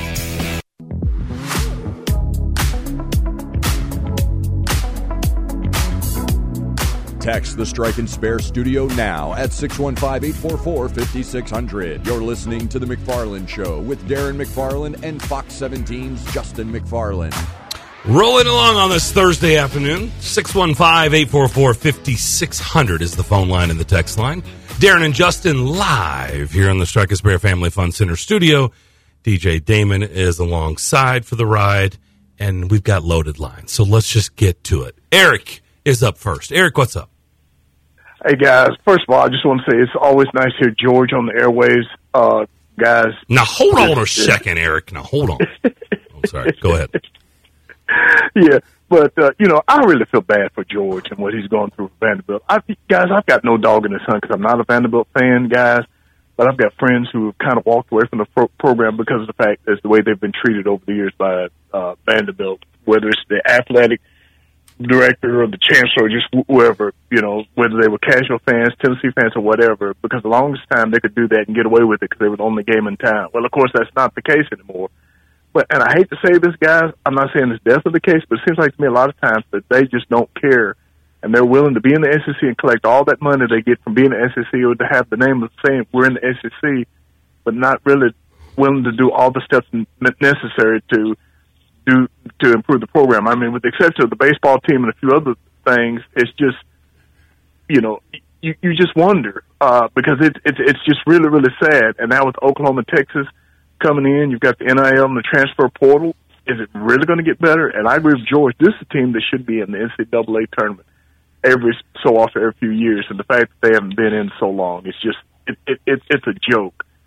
And the way he's talking about having the golf clubs on the when he goes on the road or whatever it was, which that's a bad look.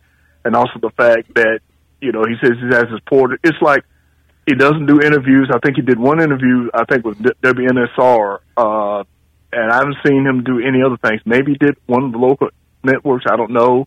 And the fact is he out in the community or doing anything? You don't hear about that. Maybe he does things. I don't know. But that's just you just don't know what to make of it.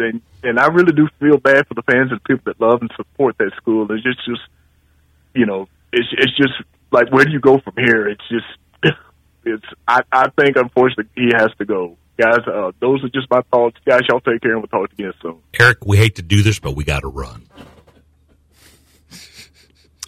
615-844-5600.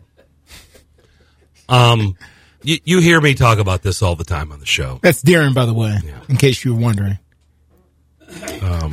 I've heard his voice a lot over the years. I know you have, good sir. I know you have.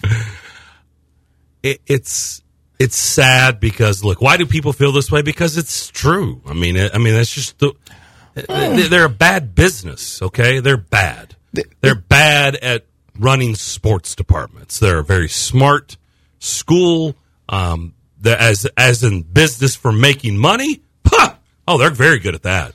I mean, their endowment is gigantic. Yeah. $10 billion a year. Or so, give or take. But look, I've never seen a school that everybody knows is smart and is surrounded by smart people that times they just have no common sense. They don't get it. And I know this because I'm just telling you.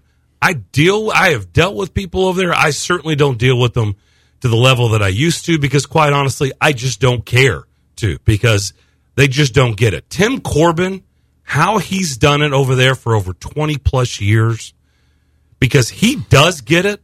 He's one of the few people over there that gets it. How he's been able to do it and, I guess, crawl through the muck like Shawshank Redemption for 21 years, I have no earthly idea. I think he stays above it. And I think why people are upset. Well, I don't know how you stay above it when you're in it. Well, you can't stay above it. He's at a special place to where he's able to, I think, remove himself from a lot of it. And in that, I think they kind of let him do his own thing. I don't think they from all indications. Well, he created. Yeah. He created it on his own because he couldn't get any help. Yeah, but it doesn't mean they couldn't go over there and start telling him what to do with it just because he created it. That don't mean anything. They've let him alone. They've left him alone in a large part to let him run his program the way he wants to. Without a whole lot of interference or extra anything that I've seen, because you're right, his program has remained his program. Nothing has really changed over there. But they don't run interference, Justin. Hands off is not running interference. Well, like turning your back and not acknowledging anything and not helping is not running interference. That's still incompetency. When you're a business. Are they capitalizing on it as much as they could? No. The answer to that is no. No, they're not. Should Tim Corbin be more of a household name here in this city than it is? And that's saying something. Don't you think he is, though? He is a household name. Should he be a bigger household name? I think he should be. I agree. I think he should be on a level that rivals some of the other names I could throw out, and I don't want to steer the conversation a whole other way. Yeah, but when you've done that much winning, to your point, yes, you should be a household name. Yes, to anyone who's even a casual sports fan. Not, you don't even have to be a college baseball fan. You just need to know, that's Tim Corbin. He represents X. But real quick before we get back to the phones, just wanted to say why people are mad.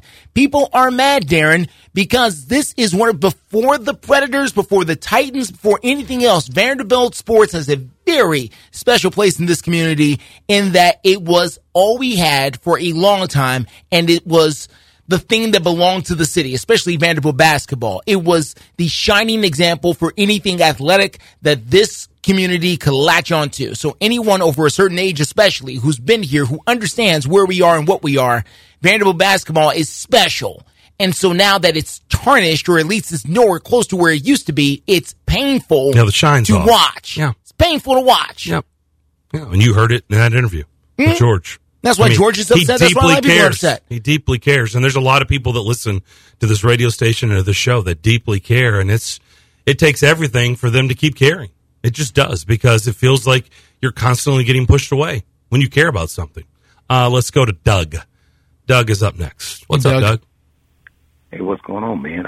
I'm glad to be the first caller of the McFarland and George show. Awesome, just listening to you guys talk. Thank you, sir. We're My honored. thing with the Vanderbilt thing is Corbin is a standalone entity. He can do his own thing. Yep. Hands on the wall. And nationally, he's respected. But I've been to Vanderbilt basketball games as a kid. But you know what I saw the whole time I was going as a kid? An older fan base. Now I'm all grown up.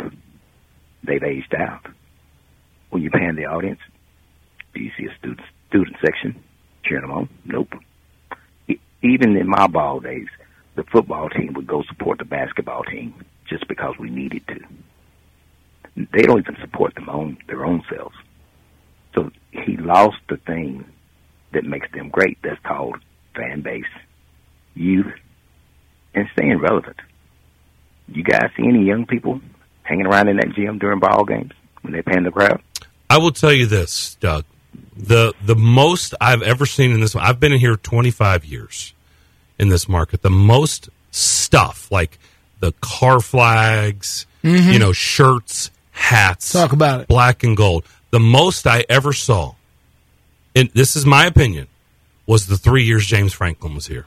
That was the most that was the first time I was like, man, like the Vandy fans were out in force, and I think it was great. They jumped on, right? They were there. They came out, and they were loud, and they were proud, and they were doing winning and seeing things they had never seen before. Back-to-back 9-win seasons. I do think. What about the age demographic? But it's always. I agree with you. It's all in 25 years. All the Vanderbilt football, basketball, and baseball games I've gone to over 25 years, which is a lot. It's always been old, skewing old or older. How about that? It's always been that way. From when I got here at Jump, in 1998, going to games to, whenever the last time I was over. Well, I went to a baseball game last year, and there's a couple of baseball games. So it's always skewed old. Always. So do you think that plays a part in no support? I mean, even when you're having a home game, you need your fan support to give you that little boost when you get a steal and make a dunk or do something special. But when you look out there and there's just crickets, it changes the game, man. Yeah, we all of know course. That. Momentum is big. That's why it was magic. That's why I said, can we stop saying magic? Stop. There's no magic in Memorial right now. Like, stop it. The three of us have lived it. We've experienced it. We know what magic it was in Memorial when it was packed and it was loud and it was hot in there. And a hot ticket, too. And it was a hot ticket. It was a hot ticket. Hard to get. And guess tickets. what? My last question. That atmosphere did change complexions of games, Doug, as you know. Let me ask you this last question. I'll hang up. Count how many coaches they've had and when it started dwindling. I'll hang up and listen. How many coaches they've had and when it started dwindling? Dwindling, as far as the attendance is concerned. And by the way, I think there were moments on Derek Mason's watch that it was excitable. I would agree. Very. There were moments. Yeah. I know it didn't end well, but there were definitely moments, especially early on. And what he beat Tennessee? 3 times? 3 times, I think. 3 out of 4 years 2. or something. Yeah, but the whole thing was it was a continuation on what James Franklin had built, and so when they went to bowl games here, and that's true. It was almost impossible to think, and anybody who wants to tell me that Derek Mason was a failure at Vanderbilt, man, when you look at the things that were accomplished on the scale for them, he was one of the most successful coaches they ever had. It was probably the longest wave. Of success, which wasn't terribly long, but it was the longest wave of success, enthusiasm, excitement since I've been here. Is that fair to say? I think that's totally the fair 3 to years say. of Franklin and the first 3 years of Mason? When you say that 6-year window? Yeah. And then some things happened, and then it turned another way, and then, the program was tarnished. Or first and then, 3 or 4 years, yeah, we'll say? Yeah. No, I would agree. And there were times, look, some people wanted Kevin Stallings run out on a rail. There was times on Kevin Stallings' watch, the enthusiasm was because they were winning. Well, they were the good. Expectations were high. And that's what got Kevin Stallings in trouble, is that the expectations were high and people thought that they should be better than what Kevin Stallings was getting them to. And what people, I don't guess, realized is, we're actually, and I think starting to realize now, wow, we were pretty good back then. Yeah. Maybe we should have been a little nicer to Kevin Stallings back when we were going to the NCAA tournament on a regular basis, back when we were ranked in the top 25 on a regular basis, back when we were relevant. Maybe radio personalities shouldn't have said that, they could do better than Kevin Stallings in basketball. Every day on the radio. Maybe. Because how's that looked since Kevin's been gone? It hasn't looked well, but it was popular and fun to say at the time because, this is how people felt. So not everybody, but sure.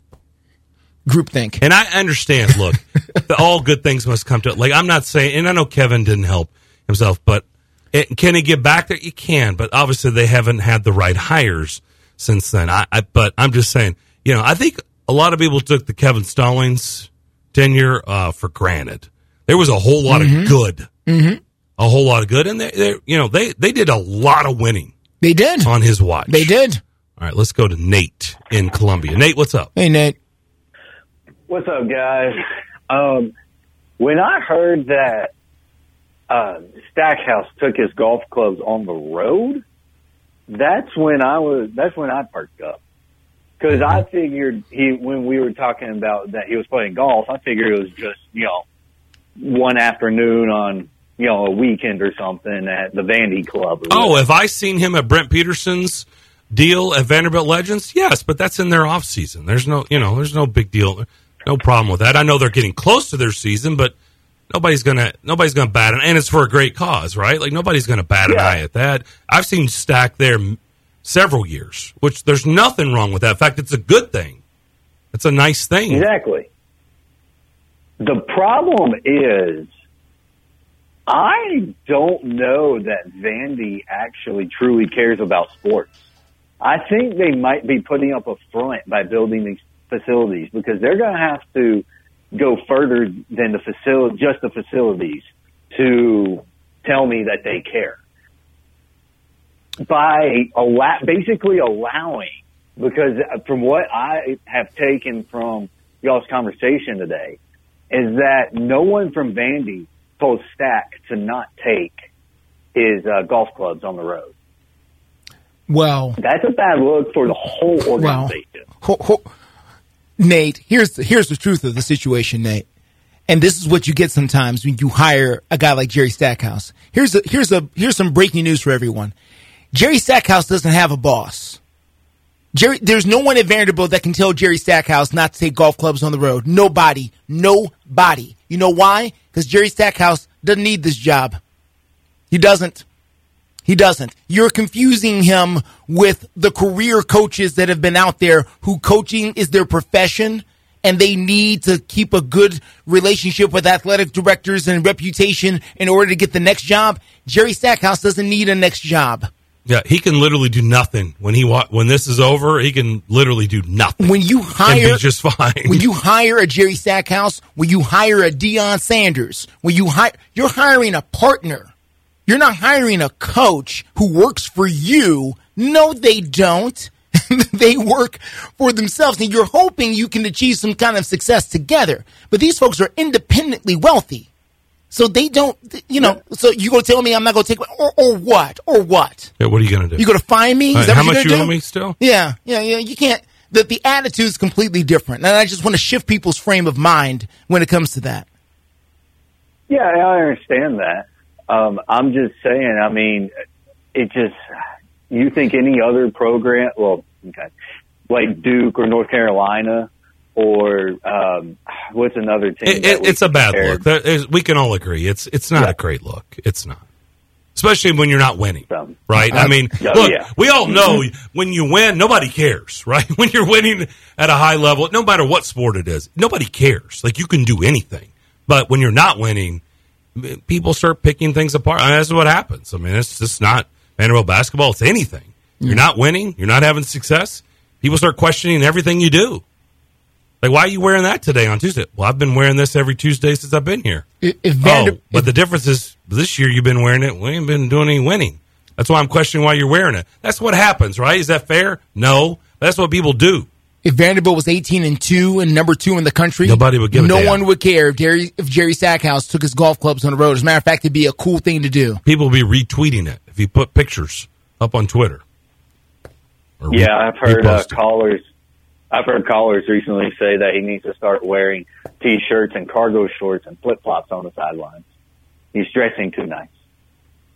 Well, whatever. I mean, that's fine. It's whatever. Y'all have a great day. Thank you, Nate. Appreciate it. Thank you, Nate. Bill, we'll get to you on the other side, but we must step aside for a couple minutes. We'll be right back. More of the McFarland Show here on WNSR.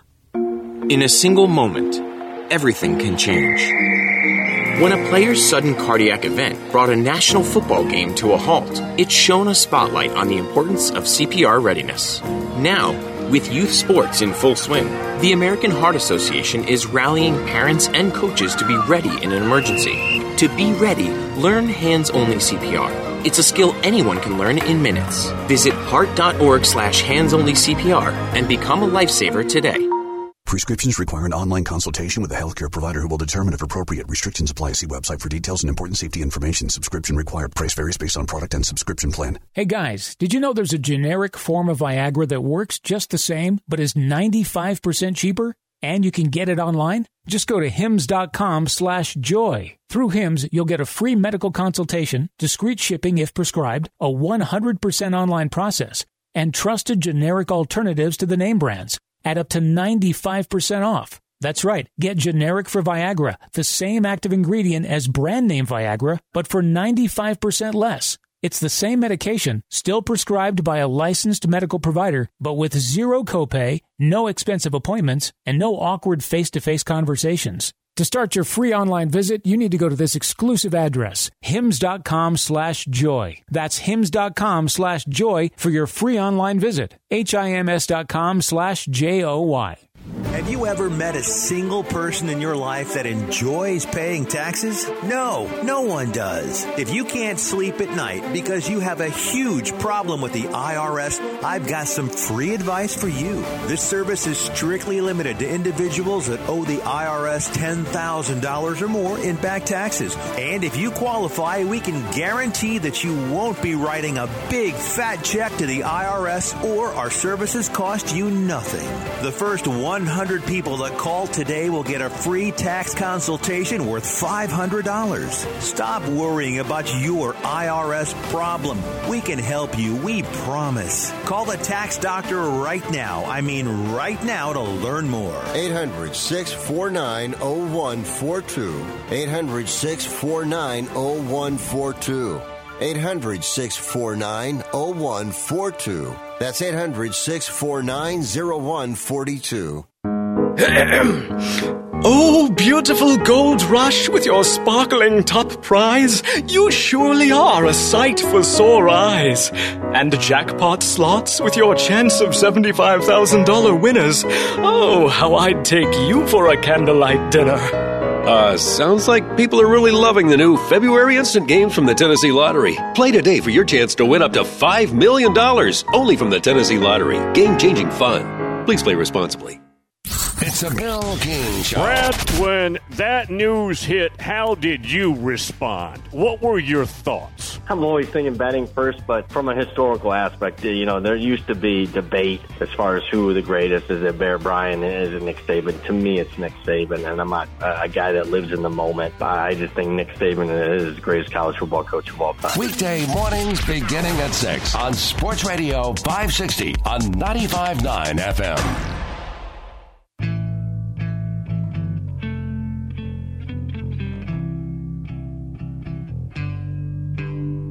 Welcome back to the Strike and Spare Studios. You're listening to The McFarland Show with Darren McFarland and Fox 17's Justin McFarland. TSU at home tonight, 7:15. Coverage here on WNSR. If you want to check that out tonight, the men's game against Eastern Illinois. Darren and Justin here with you, live in the Strike and Spare Family Fun Center studio.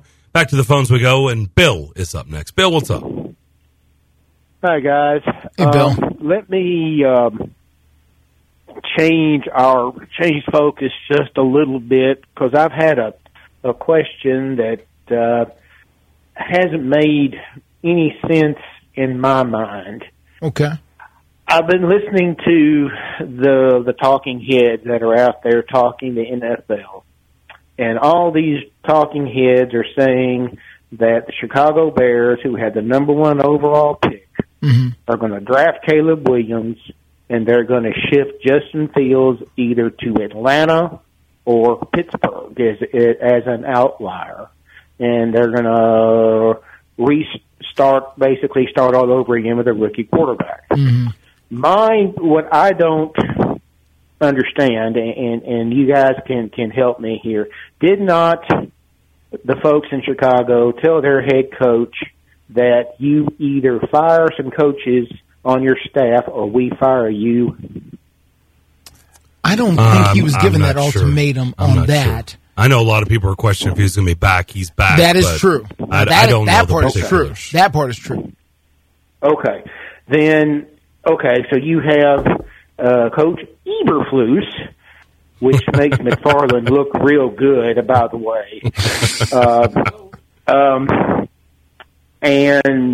And Justin Fields, who has a ton of talent, as we've seen. Why not stick with him and draft Marvin Harrison Jr. to work with him as your number 1 receiver in Chicago, instead of moving on from Justin Fields and basically starting back to square one? That is what I don't necessarily understand the thought process. Bill, here's what. Let me help you out with this, Bill. This is why. Justin Fields is 1 year away from having to either re-sign him for really big money, like the quarterback, like, the $200 million kind of money, or not. And so what the thought is, how much do we believe in Justin Fields? Do we believe Justin Fields is going to be our guy for the future, for like the real future? Like, are we willing to sign him to a long-term contract where we're willing to pay him $160 million, $170 million over the next 4 years? If we don't believe in him that much, if we think he's just okay, then we might as well reset the rookie clock by drafting Caleb Williams and moving Justin Fields on, because it's not going to cost us as much. That's why the decision around this seems to be so heavy right now. It's not about Justin Fields per se. It's about where they are in his contract and the decision that they have to make, which is going to determine what else they can do with the rest of their roster, because as you know, Bill, the salary cap is real. So if they sign Justin Fields for a lot of money, that's going to be a lot less money that they're able to use to rebuild the rest of the team. You understand what I'm saying? So basically follow the money. Follow the money. It's a big component of it. It's not the whole thing, but it's a big component. In other words, they don't believe that, he's worthy of the next contract. Yeah, they're thinking second contract. I don't think we want to stick with this. Not for as much money as they're going to have to spend. Because next year's year 4 for him. Yeah. Right. And quite honestly, look, we don't follow the Bears like we do, the Titans in the AFC South. But outside of his legs, which are amazing, he's an incredible runner. Really good. What do you see that, that's blown you away? His passing game is not developed in a way that they would want. And like I do, Bill, and everybody else under the sound of my voice knows, if you've been watching this game long enough, the legs can't carry you. The legs can only do so much early on in your career, and eventually you got to develop a jump shot. Eventually you can't dunk on people. Watch Michael Jordan, the greatest of all time. LeBron James, one of the greatest of all time. They can't play power ball anymore. They've got to get that jump shot. The same thing with quarterbacks. You can't run around. Lamar Jackson, one of the best runners we've ever seen. He has and started to, but he's got to continue to develop his arm talent within the pocket, which had a lot of people questioning whether or not he could even be an NFL quarterback to begin with. Justin Fields has got to do the same. And they haven't seen as much from him in that department as they have from Caleb Williams. That's where they're thinking. Now, I'm not convinced. I'm still not convinced. I don't know what they're going to draft Caleb Williams. I'm not sure either. I think some of this could be a smokescreen or it could be invite for more compensation for a draft pick. I don't know. Justin Fields is not helping the situation by scrubbing his social media accounts of all Chicago Bears stuff. That doesn't help. But it's one of the most intriguing decisions of this NFL draft period. It really is. Yeah, I mean, DJ Moore is a number one receiver. He is. And he didn't look like a number one receiver this year. At times. Well, he flashed. He flashed. But he's not a flash guy. He can do it every week. He can. He's a number one. Well, all right, then. Just like you said, we don't follow the Bears unless, of course, to think Justin, your dad, I think you said, is a big huge Bears fan. Yes, sir. Okay. So, all right, let's say they do decide to move on and take Caleb Williams. Do they also use that number 9 pick to get a receiver, or do they trade that number 9 pick for more picks? Because they have 2 picks. Yeah, they do. They do. We'll talk about it. Good question. Thanks for the call as always. Okay. Thank you, Bill. Okay, buddy. Bye-bye. All right, we will take our final break, come back, answer the question, and wrap up Thursday's show. We'll do that next year on WNSR. Do you ever feel like gambling is causing financial strain or hurting your relationships? The Gambling Clinic has been helping people who want to change their gambling habits for over 2 decades. With physical clinics and remote online appointments, we're here to help you make informed decisions about your gambling so it doesn't lead to a bigger problem. Visit us at thegamblingclinic.com so we can work together to help you win your life back. This project is funded by the Tennessee Department of Mental Health and Substance Abuse Services. We all make resolutions this time of year, and let's face it, most of them won't stick. But here's one that's not only easy to keep, but will help you feel healthier all year long. Navage. Navage provides quick, drug-free nasal relief by washing saline in one nostril, around the back of the nose, and out of the other nostril. This time of year, when everyone is sick, Navage helps by sucking out germs, bacteria, and viruses trapped in our noses that cause us to feel miserable. And come allergy season, it does the same with dust, pollen, and other allergens. And unlike medications that can take time to help, if they're effective at all, Navage helps treat congestion symptoms in seconds flat, without drugs. This New Year's, resolve to use drug-free Navage to help you breathe easier, sleep better, and feel healthier all year long. Ask for Navage at Walmart, Walgreens, CVS, Rite Aid, Target, or find us online at Navage.com. Navage. N-A-V-A-G-E. Clean nose. Healthy life. As the weather gets colder, the NFL offers Stay Hot on FanDuel. Right now, new customers get $150 in bonus bets with any winning $5 moneyline bet. That's $150 if your team wins. If you've been thinking about joining FanDuel, there's no better time to get in on the action. The app is so easy to use. There's a wide range of betting options, spreads, player props, over-unders, and more. I like putting parlay bets together, hammering the overs, and anytime player touchdown bets always have me on the edge of my seat. So if you're ready to do the same, visit FanDuel.com/win and kick off the NFL season. That's FanDuel.com/win. FanDuel, official partner of the NFL. 21 plus and present in Kentucky. First online real money wager, only $5 pregame money line wager required. First online real money wager, only $10 first deposit required. Bonus issued as non-withdrawable bonus bets that expire 7 days after receipt. See terms at sportsbook.fanduel.com. Gambling problem? Call 1-800-GAMBLER. It's just a few cocktails at happy hour. There aren't any cops around. After every game, we always have a few. It's no big deal. It was just a few drinks. I'm good. Hey, I can hold my liquor. I drink and drive all the time.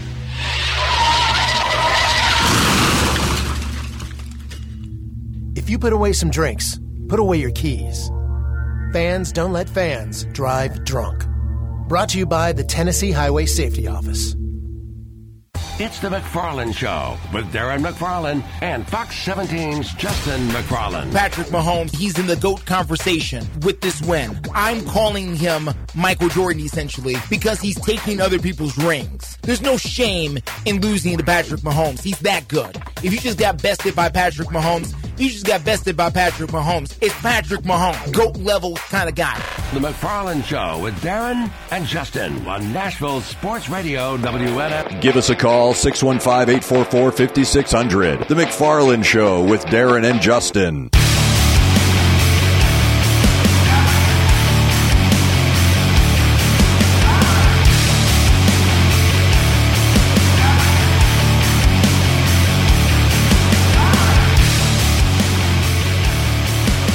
Preds tonight out in L.A. take on the Kings. 9:30 puck drop. See if they can keep this road trip rolling. It's going to be a tough one again, just like Tuesday night in Vegas was. Look, if they can get past this, even if they fall tonight, the next two games to finish out this road trip Saturday and Sunday night, Anaheim and San Jose, or San Jose, Anaheim, no particular order. Southern California, Northern California. Yeah. Those are winnable games. Like they have a real shot for this to be a very productive road trip, but it shouldn't change their mindset. I'm interested to see if they can keep the scoring up. That's what I'm interested to see. 10 goals in 2 games. If they lose tonight 6-4, that's a win to me. Yeah, I see what you're saying. In a way. Yeah. Fair enough. But if they lose 6-1, you're back to scratch now. Yeah. I don't know what happened. That's fair. Yeah, we'll see. Yeah. I tend to think that it'll be more lower scoring tonight with LA. With the style of hockey. Mm-hmm. Okay. But we'll see. All right. As before we get out of here, Bill's question, I don't know what they're going to do. I really don't. I don't know. And they don't know either, Bill. It's intriguing. It really is. It is. I'm inclined to trade and get more picks because the more picks you have, the more opportunities you have to find the next great player or players. I think Atlanta makes a ton of sense. It really does. For Justin Fields? Inside, it's his hometown. They can sell tickets. Yeah. They can get people enthusiastic. New head coach and a defensive head coach. Defensive head coach. So you don't have to develop a quarterback from scratch. This one's already semi-developed. It makes sense, but what is Atlanta willing to give up? I don't know. And how big is the asking price for the Bears? Good show today. Good participation. Appreciate it as always. We'll come back tomorrow and wrap up the week. Bill Keane will get things started at 6 a.m. John Burton and Patton Cook, 9 to 11. And then we'll finish things out starting at 2 o'clock. Have a great rest of your day. We'll see you then.